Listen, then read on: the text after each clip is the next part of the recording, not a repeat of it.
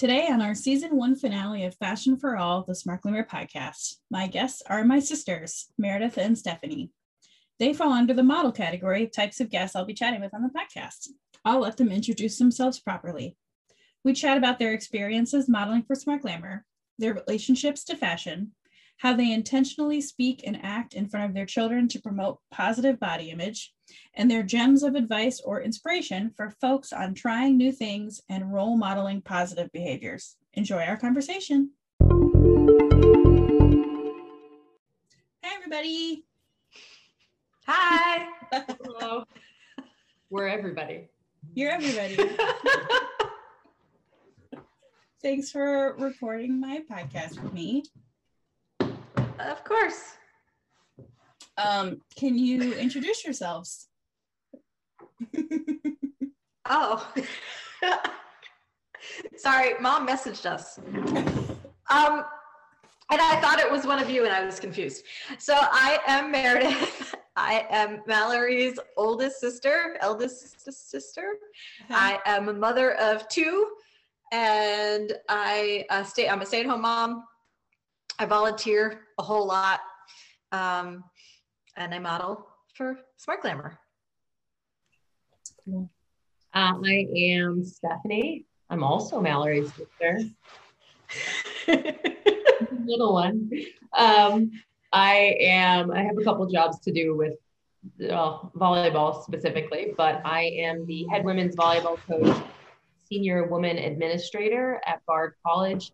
I also own and run a youth volleyball club called New York Elite Volleyball, which caters to basically 18 and under boys and girls in the Hudson Valley. Yay.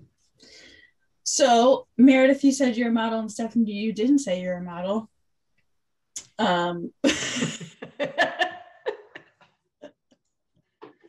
I will say it's not something I typically lead with, but seeing as we are on a Smart Glamour podcast, it made sense to mention it. Mm-hmm. Okay, so pertaining to Smart Glamour, I take pictures of myself.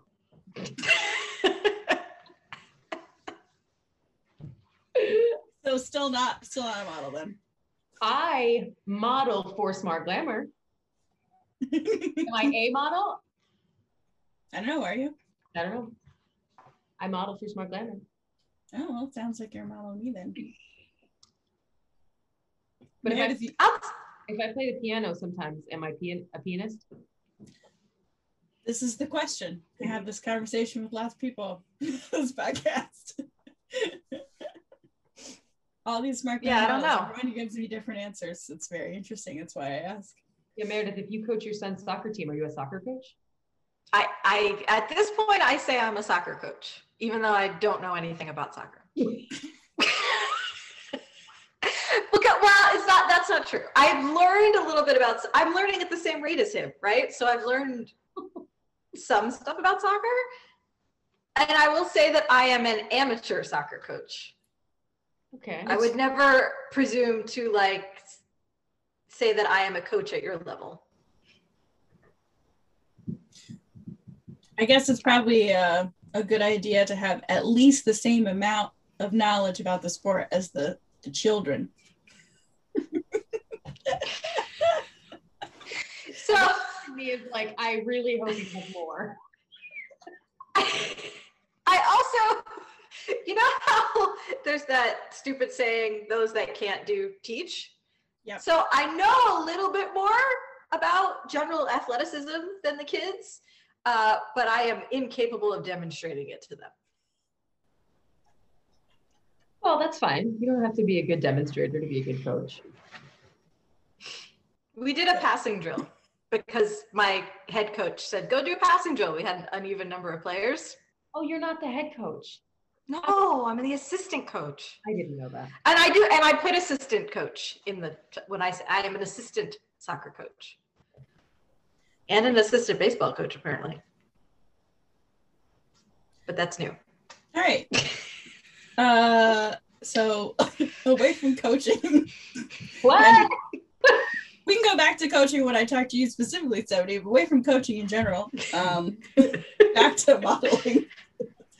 So Meredith, I know that when we talk about you being a model, you usually give me or say a line about all the other things that you model. So is that not one of the things, like, well, tell us what that is, and then is that not in your mind when I ask you that question? So it is. So if somebody were to come up to me and say, "Are you a model?" I would say, yes. Not only do I model clothes for my sister's fashion line, but I also model ethical behavior and, being kind to others and just, generally lead by example. So in that way, I think of myself as a model also. And that comes from being a mother and a heavy in volunteering at the school. So I'm just often in charge of children in general. So I think of modeling that way also. But if someone came up to me and said, "What do you do?" Right. I do not jump to, "I'm a model." I jump to, I list other things first. But then if it comes up in conversation, I would totally own it.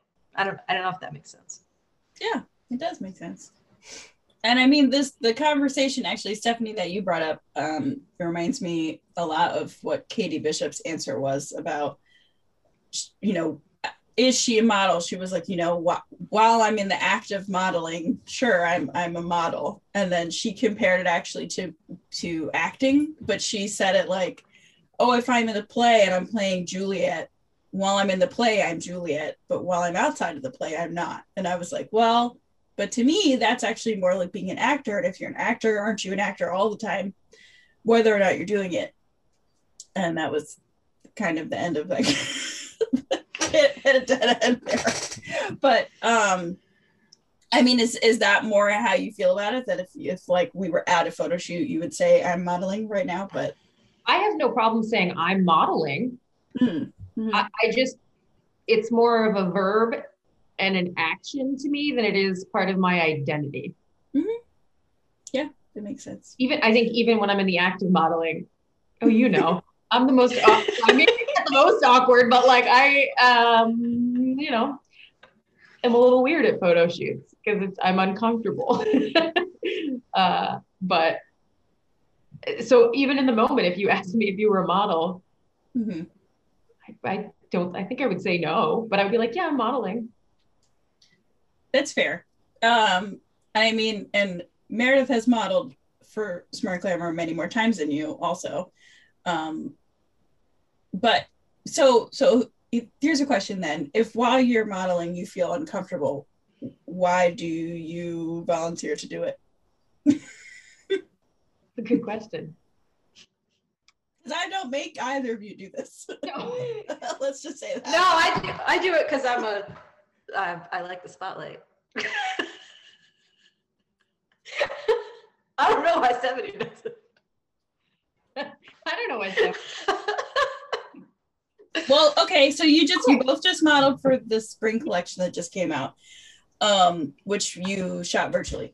But I post in a little group and I say, who wants to do this? And Stephanie, you're like, I would like to do this. So what was your, like, why did you decide you want to do it?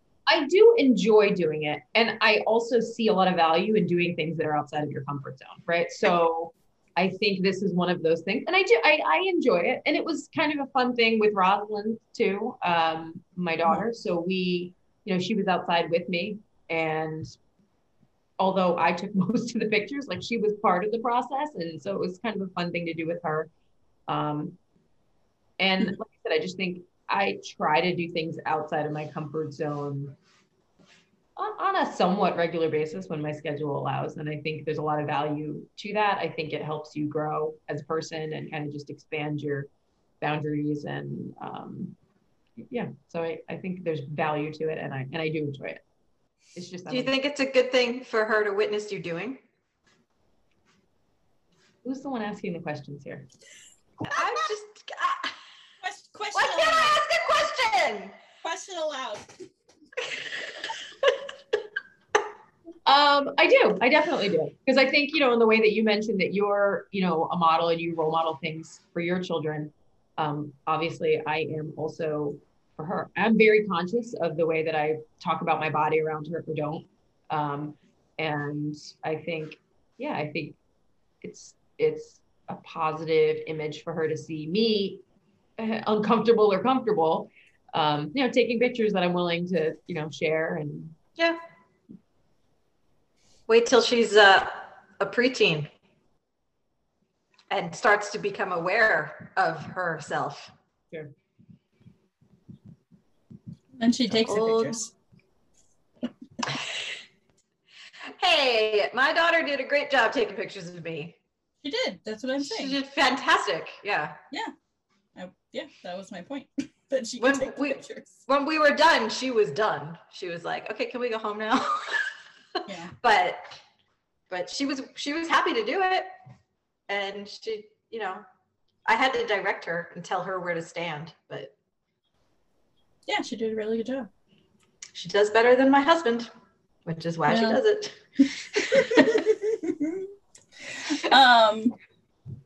And Stephanie, I feel like when you say that you feel uncomfortable or awkward at shoots, and then you kind of laugh, like that's supposed to be something that I agree with. I think that when we're at shoots in person, you don't seem awkward until you start going, "Oh, I'm awkward." But like up until that moment, you seem completely normal like everyone else. So I think it's just like, it's more in your head and you're like worried about being awkward. So then you like break and you're like, "Oh, gonna be awkward now." Like, you were being awkward until now. Right now you're being awkward.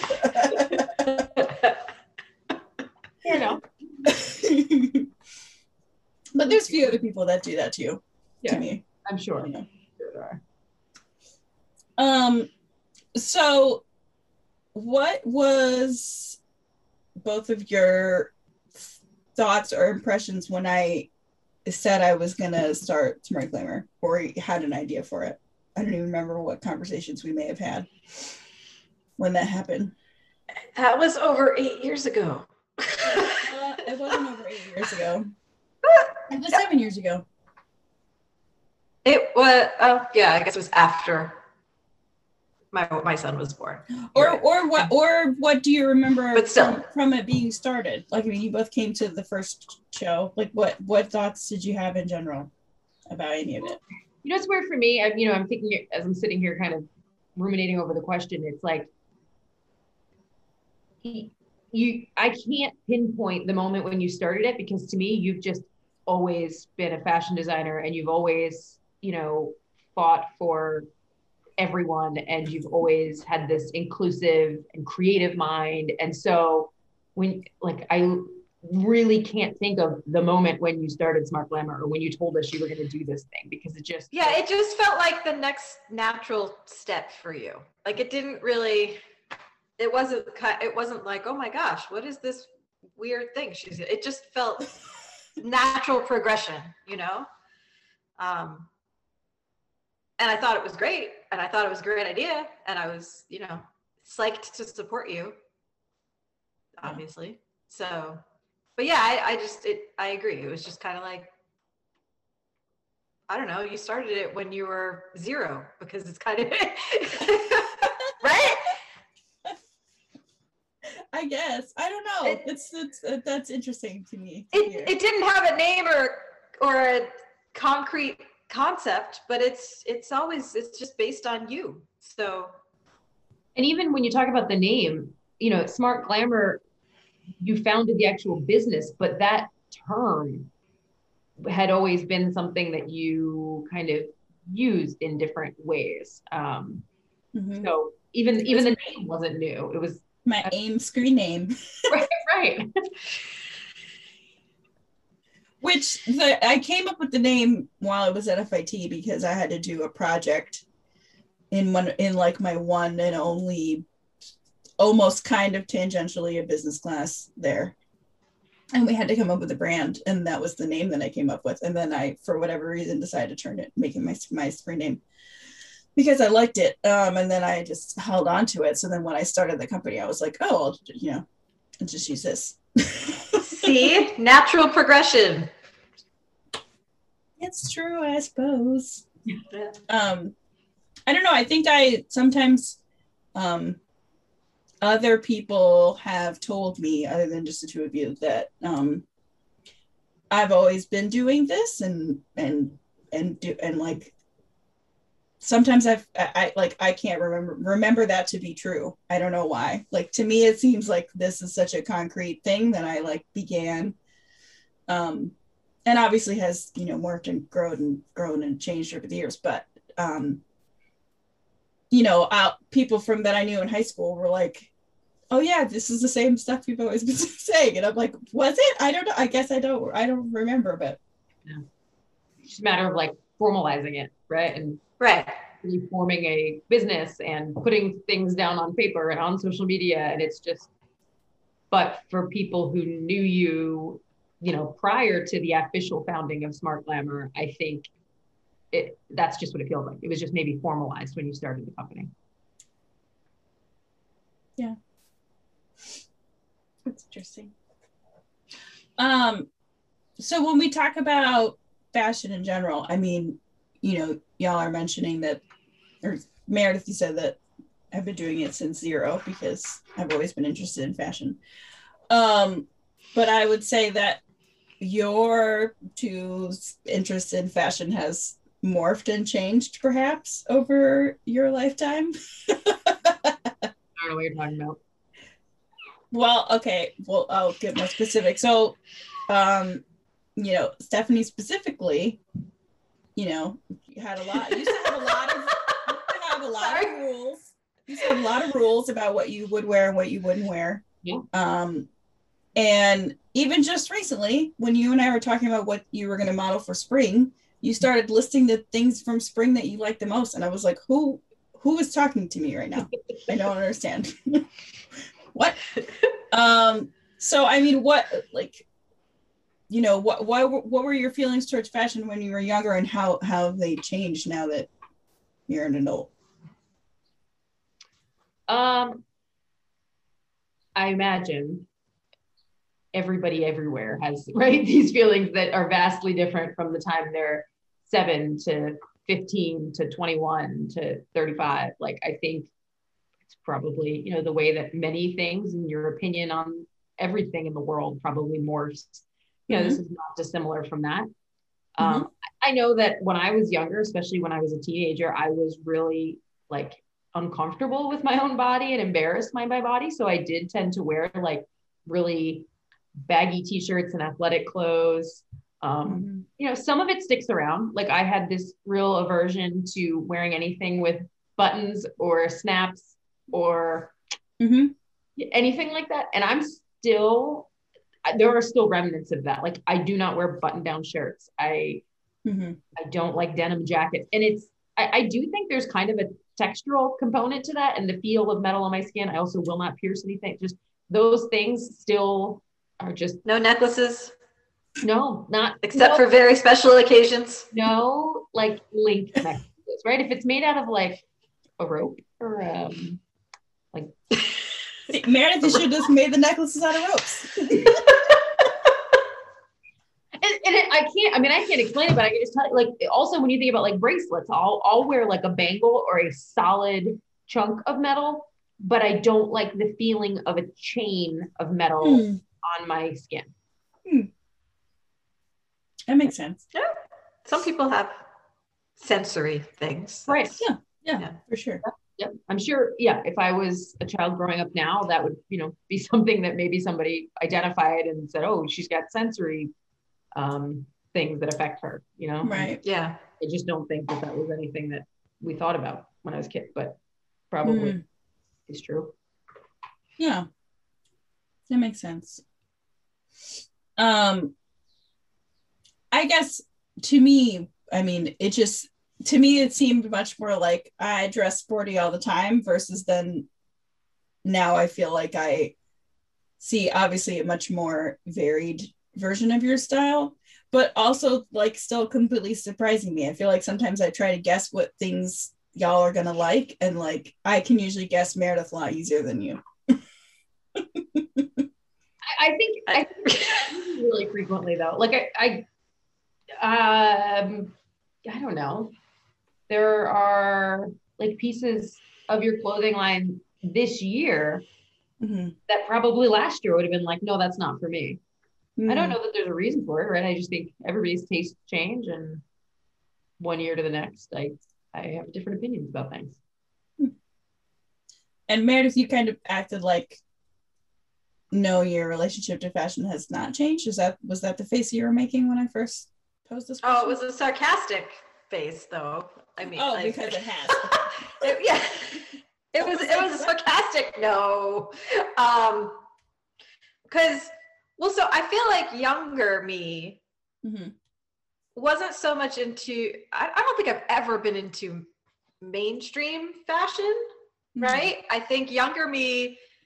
As a kid, I like to wear, like as a kid, I like to wear skirts a lot. And I don't know how much of that was mom putting me in skirts and how much of that was me liking to dress up for school. I really don't know. Right. But then as like an adolescent, teenager, I was influenced much more heavily by the artists that I liked, musical artists primarily. So I was a bit more into like, I guess, alternative fashion, maybe. Like I would follow like Shirley Manson from Garbage or Gwen Stefani or Alanis Morissette or any of those female rockers in the 90s, and I would emulate my style after them, just as a way of my own identity extension, I guess. And then it evolved into, well, now I have to go to college and get a job, so I have to dress appropriately to accomplish my goals. And then it became, then going through the transition into motherhood, you kind of become very, not that you aren't aware of your body anyway, but you become very aware of your body when you're growing another human. And I would say that I transitioned a little bit more into being more conservative because I kind of thought there was a way you were supposed to dress. So in an interesting way, I would say Smart Glamour kind of came along at like a really pivotal time for me, because right around the time when my kids were like 1 and 3, and I probably was about to fall into like a rut of, you're a mom now, you have to cover your stomach and, you know, wear mom clothes appropriate for your age. And yeah, I should have done mom clothes. You know, you came out and were like, no, you can wear a crop top still, and you can wear, I mean, like, you got me to wear my first ever 2-piece, not tankini, but, you know, like bikini, like, and I don't, if you hadn't been making clothes for everybody at that juncture in my life, I probably would have been wearing mom bathing suits and stuff. Mom.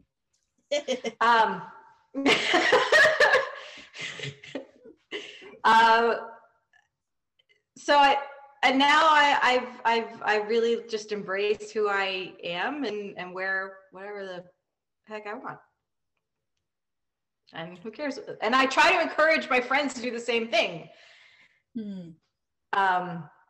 Because they're kind of like, oh no, I can't wear anything too revealing. And I'm like, if you want to, you can. I would never make anybody do that, but why can't you? Like, can't is the wrong word. Right. So well, that makes me happy. Yeah, that's a weird thing, but I mean, you know, I feel like that's a whole much bigger separate conversation about moms and women. And I talked to back my episode with Tia, we talked about that a little bit, and about how society polices women's bodies and then polices them even more when they have children. But nobody's really doing that to dads. Well, they're starting to do it to dads, like, differently. There are dads that feel pressure to have the perfect, it's not the same. It's not as extreme, but there are dads that feel the pressure to have the perfect dad bod, which is a silly thing, I know, but I know a couple of dads that are like, oh, if my beer gut is too big, that's no good. Like, right. It's weird. They do, but it's nowhere near the same. It's just, I do think it's there I wouldn't dismiss it completely. That's all. Right. No, yeah. I mean, I think in general, so much of why women and feminine people feel, very generally more negative about themselves is you have to think about that there's like decades of advertising and all this crap that's been pushed on us specifically. So like I agree that that has started to happen recently more towards men. I think especially as like people, human nature, society has evolved over the years, and basically trace everything just back to like money and advertising. People realize that like, oh, we can also make men feel insecure and they'll buy things.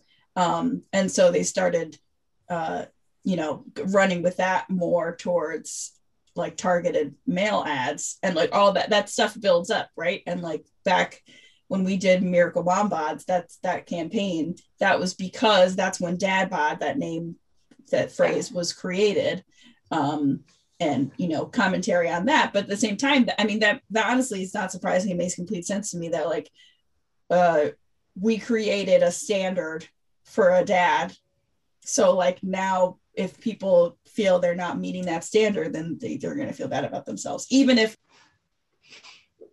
that's super interesting. And I also think that how you mentioned that some of them feel like maybe they're too big, but then also some of them feel like they're too fit, which is so specifically interesting to me, because all that does is further prove that like it's just about whatever the standard is, right? It's like not, and that's just based in nothingness. It's based in like what advertisers and media and all that decided, like this is the thing that you're supposed to be. So if you're not that, you're incorrect. And it doesn't actually matter what that thing is. Like there's no actual hierarchy. We made it up. These also all happen to be dads that are more in a similar situation to me. Like they are stay-at-home dads or part-time working dads, or right, like they're not necessarily the big breadwinners. So they're also not fitting that stereotypical standard.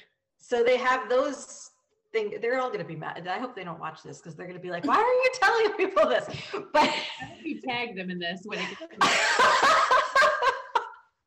First of all, you haven't said their names. We don't know who they are. I don't know who they are. No, I know. But if they watch this, they'll be like, stop. Why? They'll know that I'm talking about them. But that's fine. Well, no one else does. Dudes. Just you. I don't need to feed into your insecurity. You're all wonderful. Well, yeah. That's the point, right? So, society sucks. Yeah, sometimes. Big chunks of it definitely do. But I mean, I don't know. I think it's good. I'm glad that they talked to you about it, and I think it is possible to like reframe those things for people in their minds, even just to like give people reminders.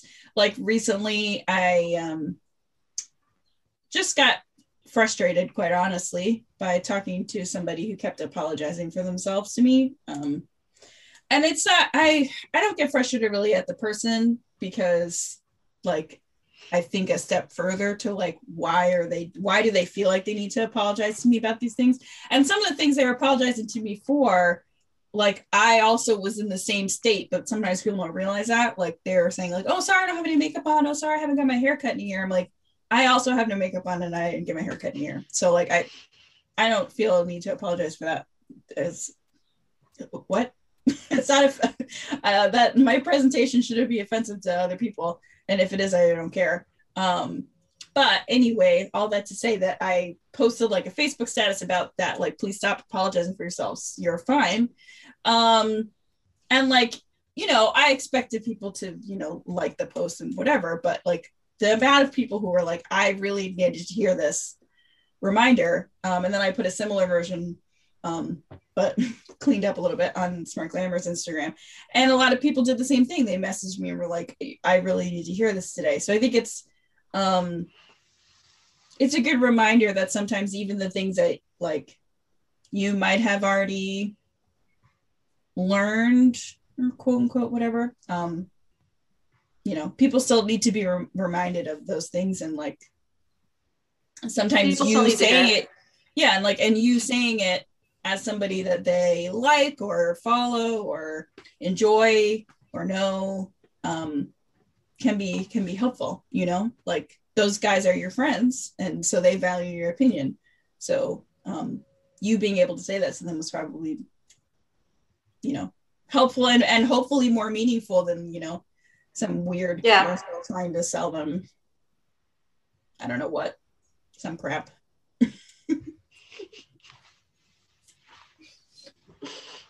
Every time you guys do air quotes, I sing Little Bunny Foo Foo in my head.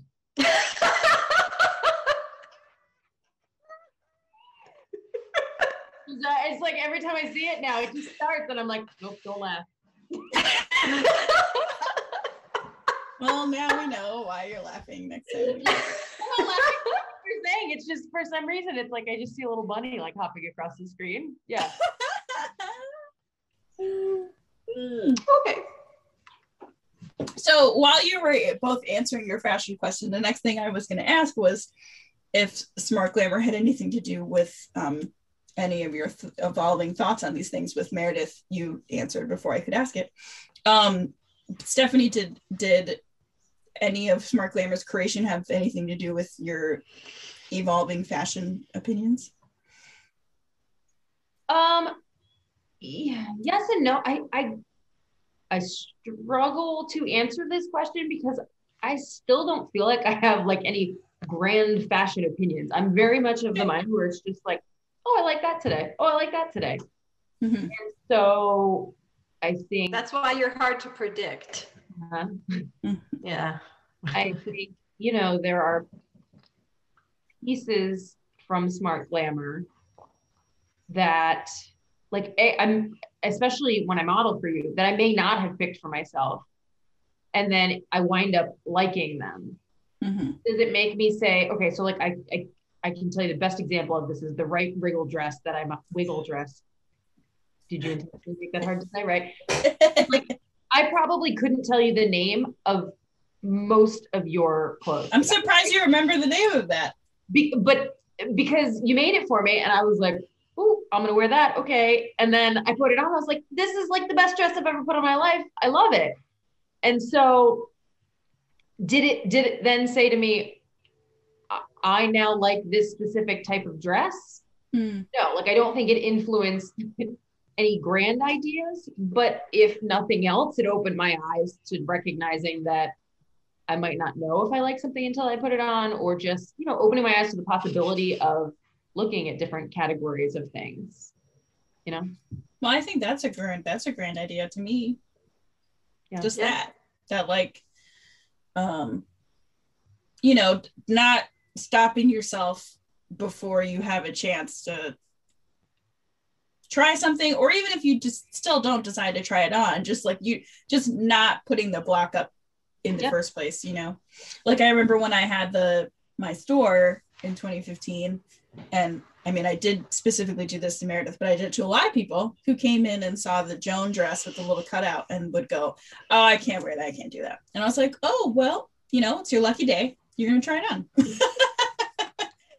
You know, and I would only do that to people who seemed like they would be open to me suggesting that, not to somebody who doesn't even want to have a conversation with me. But that was a very magical space where most people who came in like really wanted to like talk to me and have my opinion and whatnot. So I would have people try it on, and I would just be like, listen, I really truly have to believe me. I don't care if you buy this or not.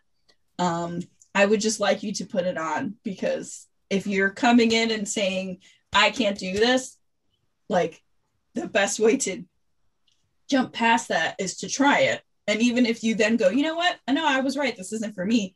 Great. At least now you know, but you didn't just chop it off before you made the attempt.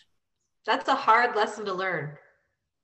Just in general. It's a hard lesson to teach. Well,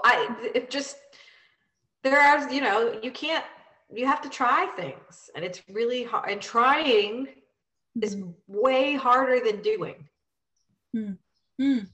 I think. Because it's scary, because it's a little unknown, right? Anytime something's a little unknown or represents any kind of a change, people are hesitant, I think. Yeah. And I think specifically when we're talking about clothing stuff, but also probably in a lot of areas, that's tied into like, I know I'm going grander, but yes, but also that's fine. That's fine. But also with clothes. Yeah. It's just, it's often tied into, like an insecurity feeling, because what's behind the fear of not wanting to try it, right, is the fear of the reaction of what's going to happen if I do try it, and I don't like it, or I look ugly, or if we're not talking clothes, I fail at this thing and whatever. That's all tied back to the same kind of thing, right? That like somehow those negative, quote unquote, negative responses then say something about who you are, when they don't. You're still the same person. Yeah. The things that matter about us are not whether or not we put a dress on and like the way it looks. I would also go back a little bit and say, I just had it. So you can't just dismiss something just because without a reason, right? Like, just to go back to the dress, the specific dress you were talking about, right? Yep. I have a friend who absolutely knows this about herself, that she does not like the feeling of air on her stomach. Okay, yeah. And this dress has a cutout right where your stomach is. So she might say, well, she might have walked into your store and say, I can't wear that to you. Mm-hmm. And then instead of, I know you would be more sensitive to this, but you wouldn't immediately say, well, guess what? You're going to try it on. You would maybe say, well, why do you say that? Yeah. And in her case, she would know. She would say, because I cannot stand the feeling of air on my stomach, right? Right. And I would be like, oh, fair. Gotcha. Right. But you can't just say, I could not wear that dress. And then you say, well, why do you say that? And then the person just is like, I don't know. I just don't think it would look great. I just can't. Like, that's not. Yeah. If that's where you need to go the extra step and think about your whys. Right. And honestly, most people don't even say, because I don't think it will look good on me. They will just say like, I can't, I don't know. Yeah. Or like, you'd be like, I don't have the stomach for that. It's like, right. Or that. Yeah. You have a stomach, right? You have a body part. You can physically put it on, so I think you're okay. That's a similar thing, right, to Stephanie saying like she's a texture thing. She doesn't like having like snaps and buttons. Like, if I had something that had snaps and buttons, and for whatever reason she came in and was like audibly said like, I can't wear that, and I said why, and she'd be like, oh, I have this weird texture thing, I don't like buttons. So I'd be like, okay, great, okay, yeah, no problem. That's a lot. Knowing something is about yourself is a lot different than assuming the worst without even giving it a go. Yeah. Or make a decision based on what you think other people will think. Right. That too. Knowing it about yourself is okay. That's valid. Yeah. Right. Because that's usually the thought pattern of like, if I put this on, what will other people think? If they see me doing it, Yeah. And I think the willingness to put that on or the willingness to try something new actually says more about that person and their character.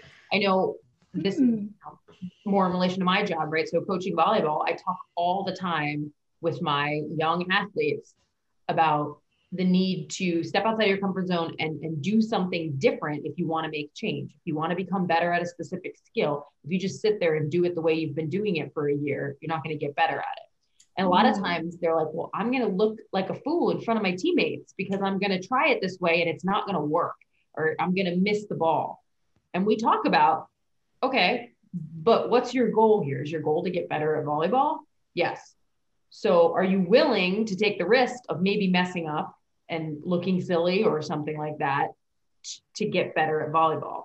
And then, we talk about it as a team, right? And everybody's like, well, I'm not going to laugh at you because I'm trying it too. And I know I'm going to look silly. And so I think it speaks volumes about, the character of the young women that I'm in the gym with, that they're like, okay, cool. I don't care about looking like a fool. This is about me and my growth and getting better at a sport that I'm passionate about. Yeah. I like that a lot. And I feel like that's, honestly, something that hopefully that they can, continue on and apply to other things in their life is like, remember, like, what is my goal by doing this thing, and does my fear about trying to do this thing have anything to do with my goal or not? And like, does it even matter? What's, that's kind of something that I suggest a lot when, people will interview me or something and they'll ask me, for my advice to people about, body image related things in general. And the thing that I always say is, and I kind of attribute it to just being more of like a logical problem solving type of person, but maybe that's not true. I don't know. That like, I like to keep going deeper and keep asking myself, like, why am I worried about this? Why do I feel this way? Where did I learn this thought pattern? Who has presented this thought pattern to me? Do I care about that person or thing or entity or organization, whatever? Do I like, does their opinion actually hold weight to me when I break it all the way down? And sometimes doing that helps in lots of situations.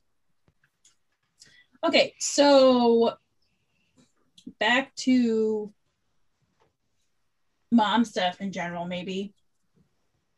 I know, Meredith, you kind of touched on like being a mom and feeling like you have to dress a certain way, and Smart Glamour helping you feel that way. And then you also asked Stephanie, or not feel that way, and you asked Stephanie if, thinking that modeling in front of Franslin was an important thing to do. And then Stephanie, you also mentioned, being very specific about how you talk about your body in front of her. And I'm just curious if you had further thoughts on kind of like the thing that all of those things circle around, like modeling positive body thoughts in front of your children when, as we mentioned, even in the dad bod conversation, so much of media and mainstream society might be trying to feed them other things. So for me, it has a lot to do with their personalities, a little bit in a way. I worry this is going to sound backwards. I worry more about my almost 8-year-old son than I do about my now 10-year-old daughter. And part of that is that she is like a very practical, you guys know, serious child. I hear none of the drama that goes on in school. I ask her, like, is anything interesting happening in your like social circles? And she's just like, I don't know, Mom, I just go to school. But my son, who's in 2nd grade and she's in 4th grade, he will come home and tell me, it's like I'm talking to Mallory when she was a kid. He'll tell me all of the stories about all of the people in his class. I was like, I don't know where that's going. Because you used to tell us all of the stories about all of the people, but he'll just tell me so-and-so like so-and-so, or somebody's got a boy. They're in second grade. They don't have boyfriends and girlfriends, but he talks about it like they do. And he's just plugged in to what everybody else in his grade is saying. And my point is that he is aware of everything going on around him. And I feel like my daughter is not, because I know that there's other fourth grade girl drama because I am friends with their mothers and I have heard things. And I'm like, whoa, I didn't hear anything about that from her. And I'll ask her about it and she'll say, I don't know what you're talking about. So she's just, it's not that she's not aware of her surroundings, but it's just, that type of stuff does not interest her. And like, somehow people talking about other people just goes in one ear out the other, right? So similarly, I don't really worry about her taking the superficial messages from advertising and videos and movies and stuff, because I don't think she focuses on that stuff. I think she focuses more on the content. Of course, all that said, as you guys know, they both just had a dance recital. And you saw the beautiful picture of her in her dance costume. And this is the first time that her dance costume gives the illusion of being strapless. Oh, yeah. And her shoulder, it was perfectly tasteful. It was beautiful. But her shoulders were completely bare. And she was uncomfortable. Oh. When she first put it on. Did she like explain why or say why? She was just, I could just tell because I'm her mom, but she was a little bit like this. Right? Like she just kind of put it on. I was like this. And I was like, what's wrong? And she was like, it's very. And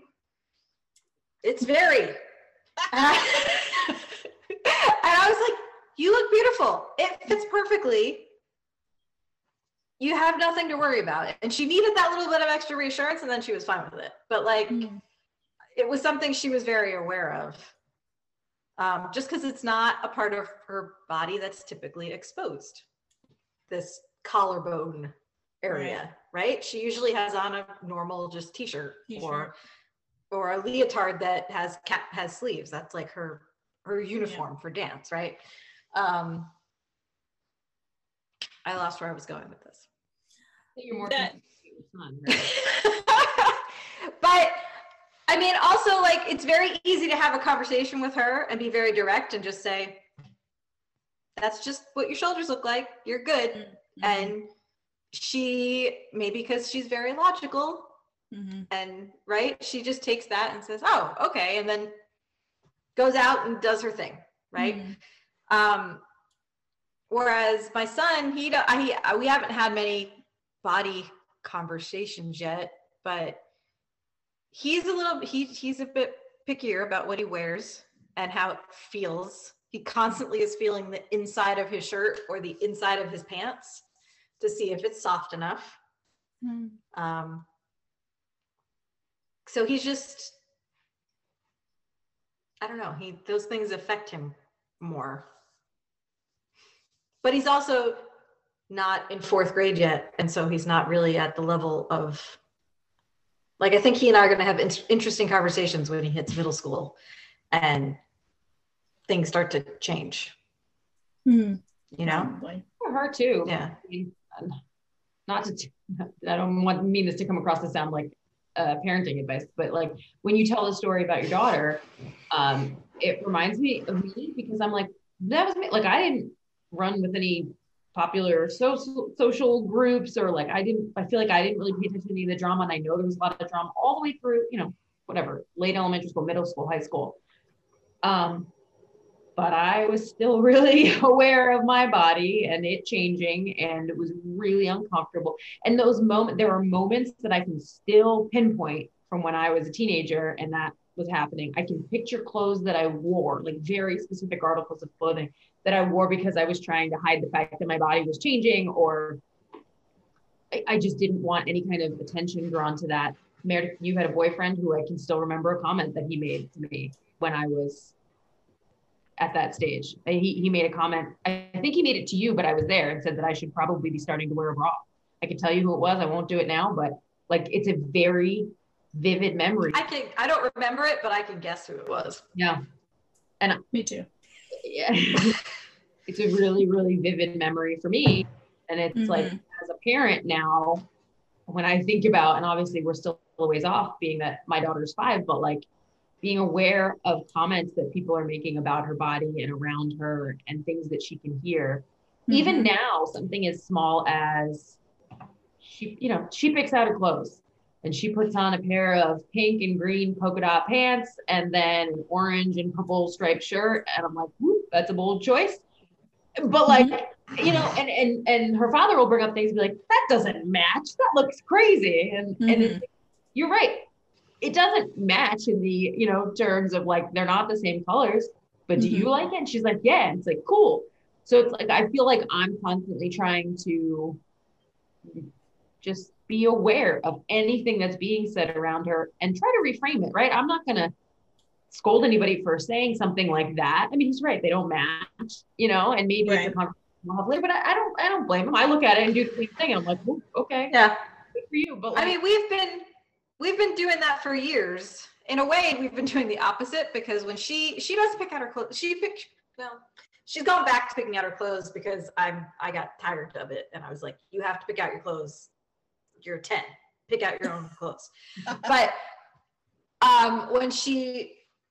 when I would pick out her clothes, if it didn't match perfectly, I'm talking like green pants, green shirt, green socks, like all green. It didn't really matter if it was the same green, but it all had to be the same color, right? She really wanted it to all, that's just her style, right? So she definitely always kind of had that. So she's already kind of, she's twice your daughter's age, right? So I don't know, we've been doing that for a while.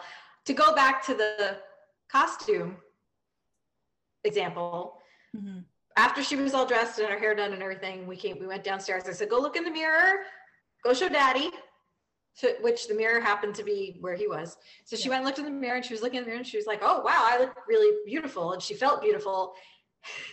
And he looked at me and he went, when did the costumes get so sophisticated? And I was like, good word choice. Yeah. And I just said, well, she's getting older now. This is more appropriate for the level of dance that she's doing, right? And we just moved on from there, and she was happy. And I don't really, but we've been practicing what you're preaching for just as long, right? And I don't know, I feel like, or at least in our household, some of that has taken root, and he knows better than to say, what's going on? How come her shoulders are out? How come it's strapless, right? And And I mean, I'm just going to say that stuff does what y'all are both doing and saying, that it does make a big difference, especially, Stephanie, like with her putting on something a little wackadoo and you just letting her do it.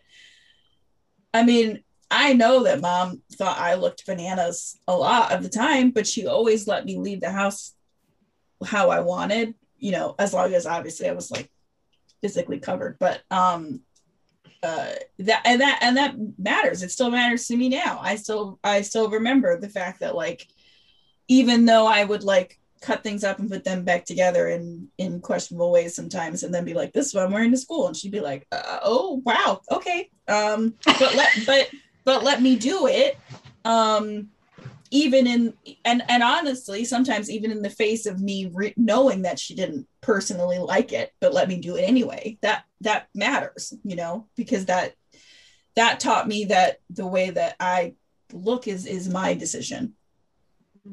And like that makes a huge difference, I think.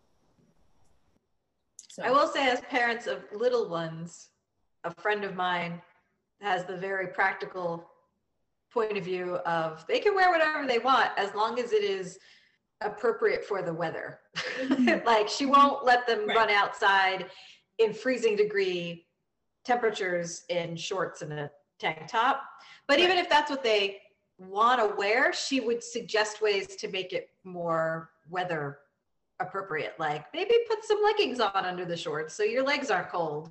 Or maybe you're not cold now, but take this sweater just in case. Right. Yeah. Right. Like she'll do things like that. She won't influence their style, but she will try to protect their health.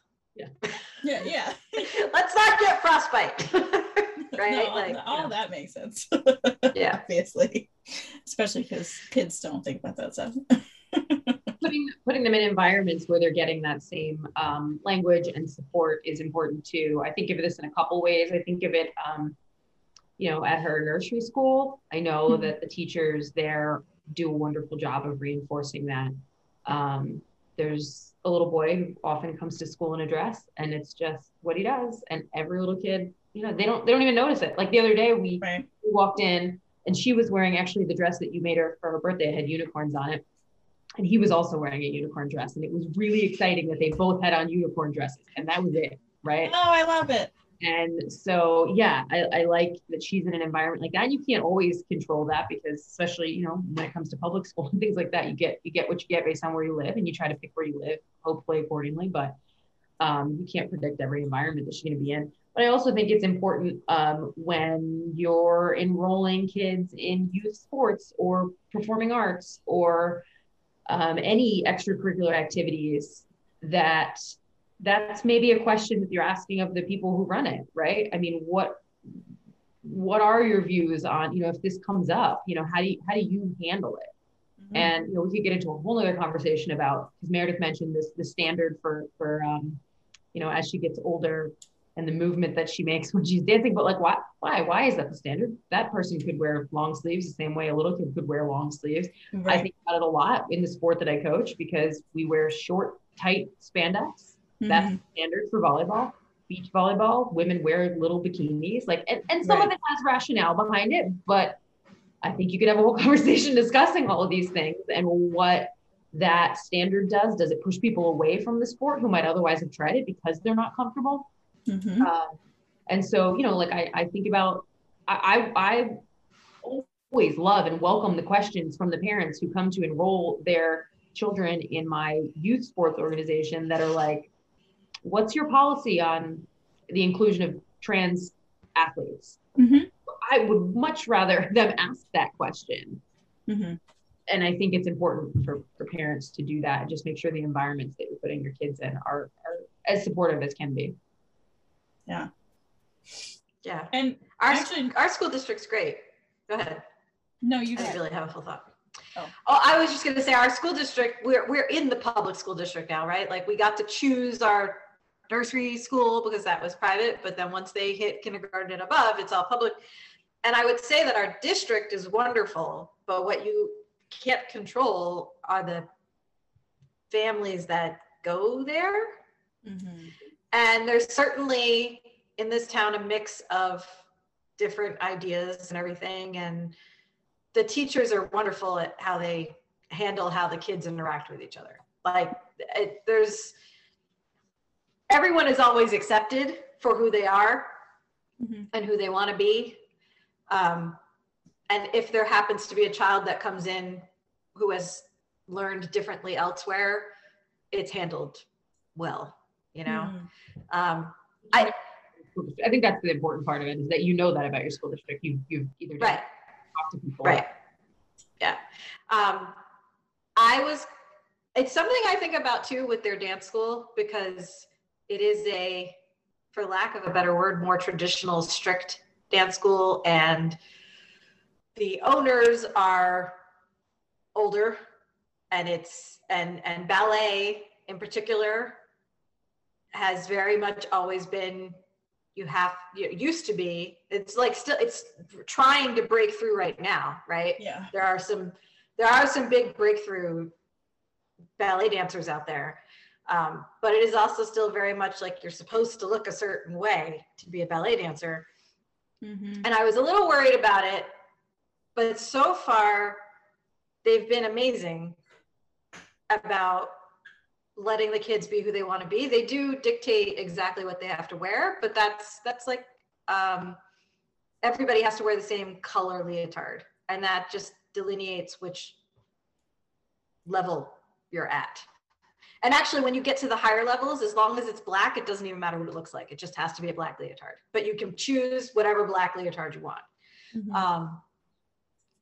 And I think a lot of it is that they listen to their parents. And I think they've evolved over the years. And so any concerns I might have had when they were younger, I'm not really worried about anymore, because I know that if ever a situation comes up that I'm uncomfortable with, all I have to do is go talk to them, and they're open to learning and evolving. Even if they're open to learning, even if they haven't learned it yet. I don't obviously they're open to listening and growing. Yeah. And, yeah. Mm-hmm. Even if they're still a little bit in a different mindset, they're open to. Mm-hmm. You can't tell them the right way to teach ballet, but you can explain to them. They were willing to have discussions about who can take the ballet classes, and it's become very open. Even I've seen it even open even more just in the 7 years we've been there. Wow. Yeah. Wow. Yeah. And their son is becoming more proactive. As I've seen him take a bigger role. And so he's a more open-minded individual anyway. Mm. That helps. What I was going to say, Meredith, is that I remember. Sorry. It's okay. I don't know if you remember telling me this story, and I don't remember the specifics of it, but one of the times I had a pop-up in Croton, you were like, oh, I have to tell you, you're going to be so proud of Annalise, that like someone in school was feeling uncomfortable about wearing something. And Annalise like shut it down, like was like, you don't have to worry about that. She shut it down. You remember that story? Yeah, I don't remember exactly what year it was. It wasn't that long ago. I think maybe she was in second grade, and there was another little girl in her class who really liked wearing dresses to school and really liked like dressing very feminine. And I guess some of the kids would I don't know if they would tease her, but they would definitely comment on the fact that, oh, she's got a dress on again, right? Like just say, you always wear dresses. Why don't you wear something else someday, right? And so this little girl was starting to feel like, well, maybe I shouldn't wear dresses all the time, and maybe there's something wrong with that. And Annalise was like, no, you wear whatever you want. And she was like, who cares what everybody else thinks? You wear what you want. And and I heard about that, and that struck a chord with the little girl. The little girl went home and told her mother, who I'm friends with, and that's how I heard all about it. I didn't hear about it from my daughter. Right. I heard and I asked her about it. I said, so I heard about this thing that happened in school this week, and you told her it was okay to wear whatever she wants. And she was like, what? Oh, yeah, sure, that happened. Like, it wasn't even a blip on her radar. It was just it was so obvious to her that you should get to wear whatever you want, that she was just like, well, yeah, duh. Of course I told her that she should wear whatever she wants. And I was like, oh, well, I'm very glad that you stood up for her. That was good. And she was like, I don't know what you're talking about. She's like, she didn't feel like she had done anything extraordinary. Yeah. Which is another reason why I don't really worry about her. Mm-hmm. Because she's already kind of got all of this ingrained. Yeah. I feel like she's got a really solid foundation to grow from. Even though I know adolescence is going to be scary, and and bodily changes and stuff are going to affect her. Mm-hmm. I don't think they're going to affect her because she's worried about what other people think. Mm-hmm. I think they will affect her because they're going to affect her, because it's an emotional, highly charged time. But I also think she's going to be comfortable talking to me about it if she feels she needs to. Mm-hmm. And I think that she will be able to talk through it with me when the time comes. Right. Because she definitely knows that I'm willing to talk about it, because I tried to talk about it now, and she's like, Mom. She's like, I know all this stuff already. And I'm like, okay, well, just when you're ready, I'm here. And she's like, I know you're here. So funny. No, but yeah. So towards the end of all these podcasts, I usually ask people to give some kind of like a gem of positive thoughts or inspiration in relation to like what they do, because I'm usually talking to people more about what they do, which is not what we talked about, so that's fine. So I'm trying to think of a way to rephrase that so it makes more sense with the stuff that we talked about. So maybe Stephanie, if you could say something about like deciding to do something out of your comfort zone, and like, that's definitely something that you didn't used to do and now you've decided to do that. So like, what would you have to say to somebody who maybe is nervous? I think, I feel like I can kind of tie the two things together, actually, because, mm-hmm. I mentioned earlier that one of my positions at Bard is I'm the senior woman administrator, and that position was created by the NCAA for all colleges and university athletic departments and athletic conferences, to promote meaningful representation of women in a traditionally male-dominated field of college athletics. Mm-hmm. And I feel like it's really important to A, step outside your comfort zone, and B, try to like make waves in arenas that may not be traditionally meant for, there they go, meant for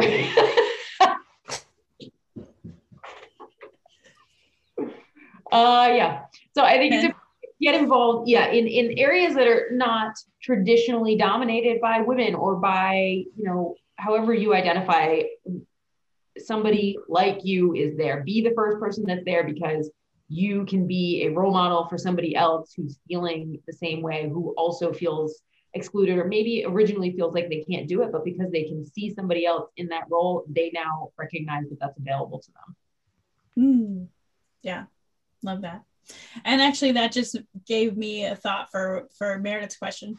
So circling back to the beginning, when you were saying, when we're talking about modeling, and you're saying that you role model things for other people, maybe yours can be tailored to like advice for other parents who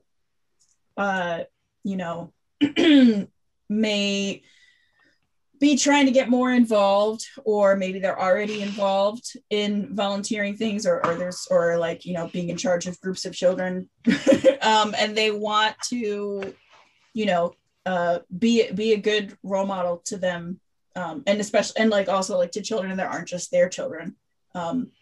What are some thoughts that you might have about like good, positive ways to role model different things to younger folks?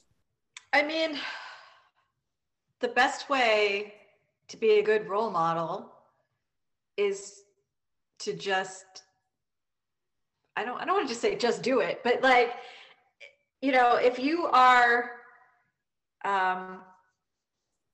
if you have ideals that you want your children to embody and grow up with and believe in, mm-hmm. then you have to also embody those ideas, and you have to practice what you're preaching, right? So and if you're looking to volunteer more, just you step up and make it known that you want to, that you're around and available to help. And then if you and then be available to help. You know, make the space. And yeah, it's kind of just it's so trite, but be the change you want to see in the world. You know, like you're no I mean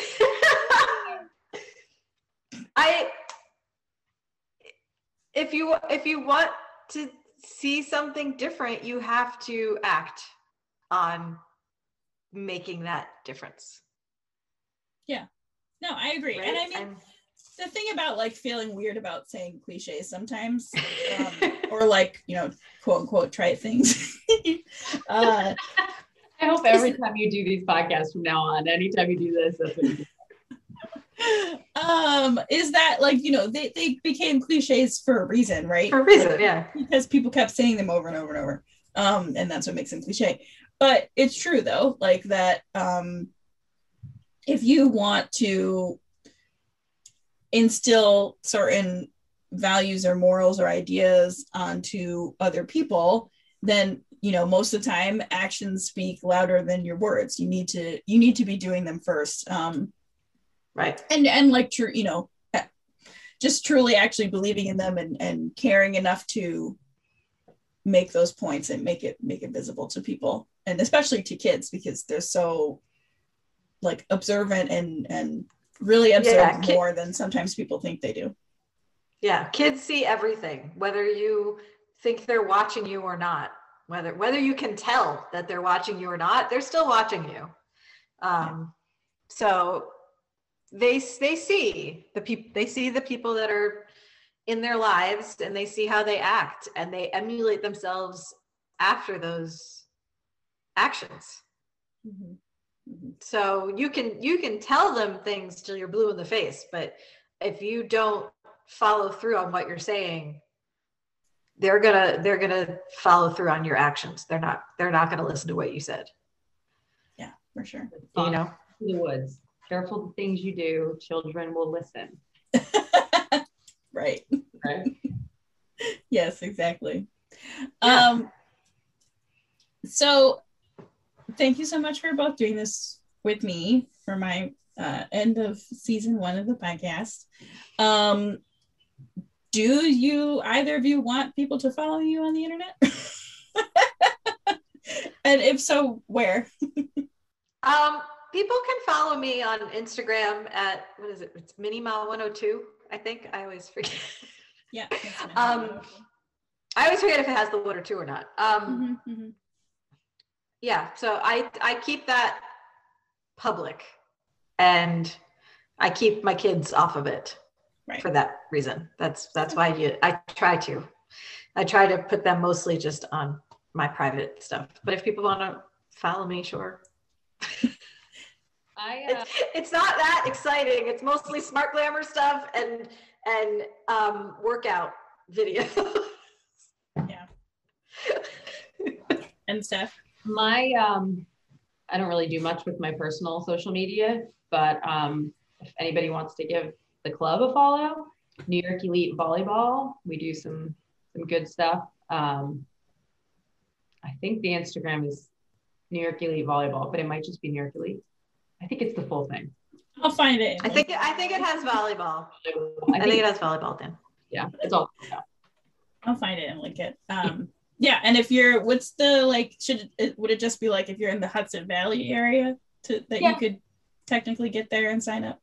Yeah, Hudson Valley area. Yeah, anybody in the Hudson Valley. We do indoor and outdoor. Now that we're going to summer, we do a lot of outdoor programming, but that's me.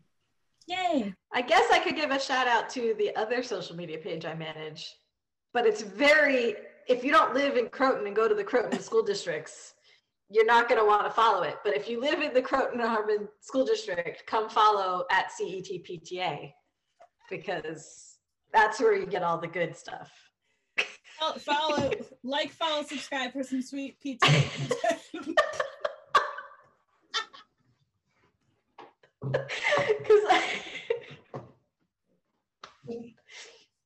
Because Because I know your followers are big. I know you got a lot of followers in Croton Harbor School District. Who are already following the PTA. Who are already following Smart Glamour and the CETPTA. They're literally your friends. Yeah. All right. That's the only other social media I manage. Okay. Thank you, sisters. I appreciate you. Thanks. Thank you. Thanks for having us. This was fun. Okay. Love you, Mom. Love you, Mom. Love you, Mom.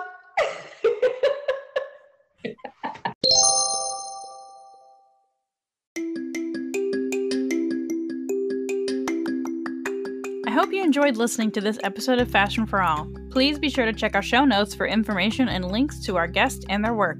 Be sure to subscribe or follow us on your podcast platform of choice and leave us a rating or review on Apple Podcasts to help others find the show. For more Smart Glamour goodness, you can head to smartglamour.com and follow us on Facebook at /smartglamour and Instagram at @smart_glamour. Thanks!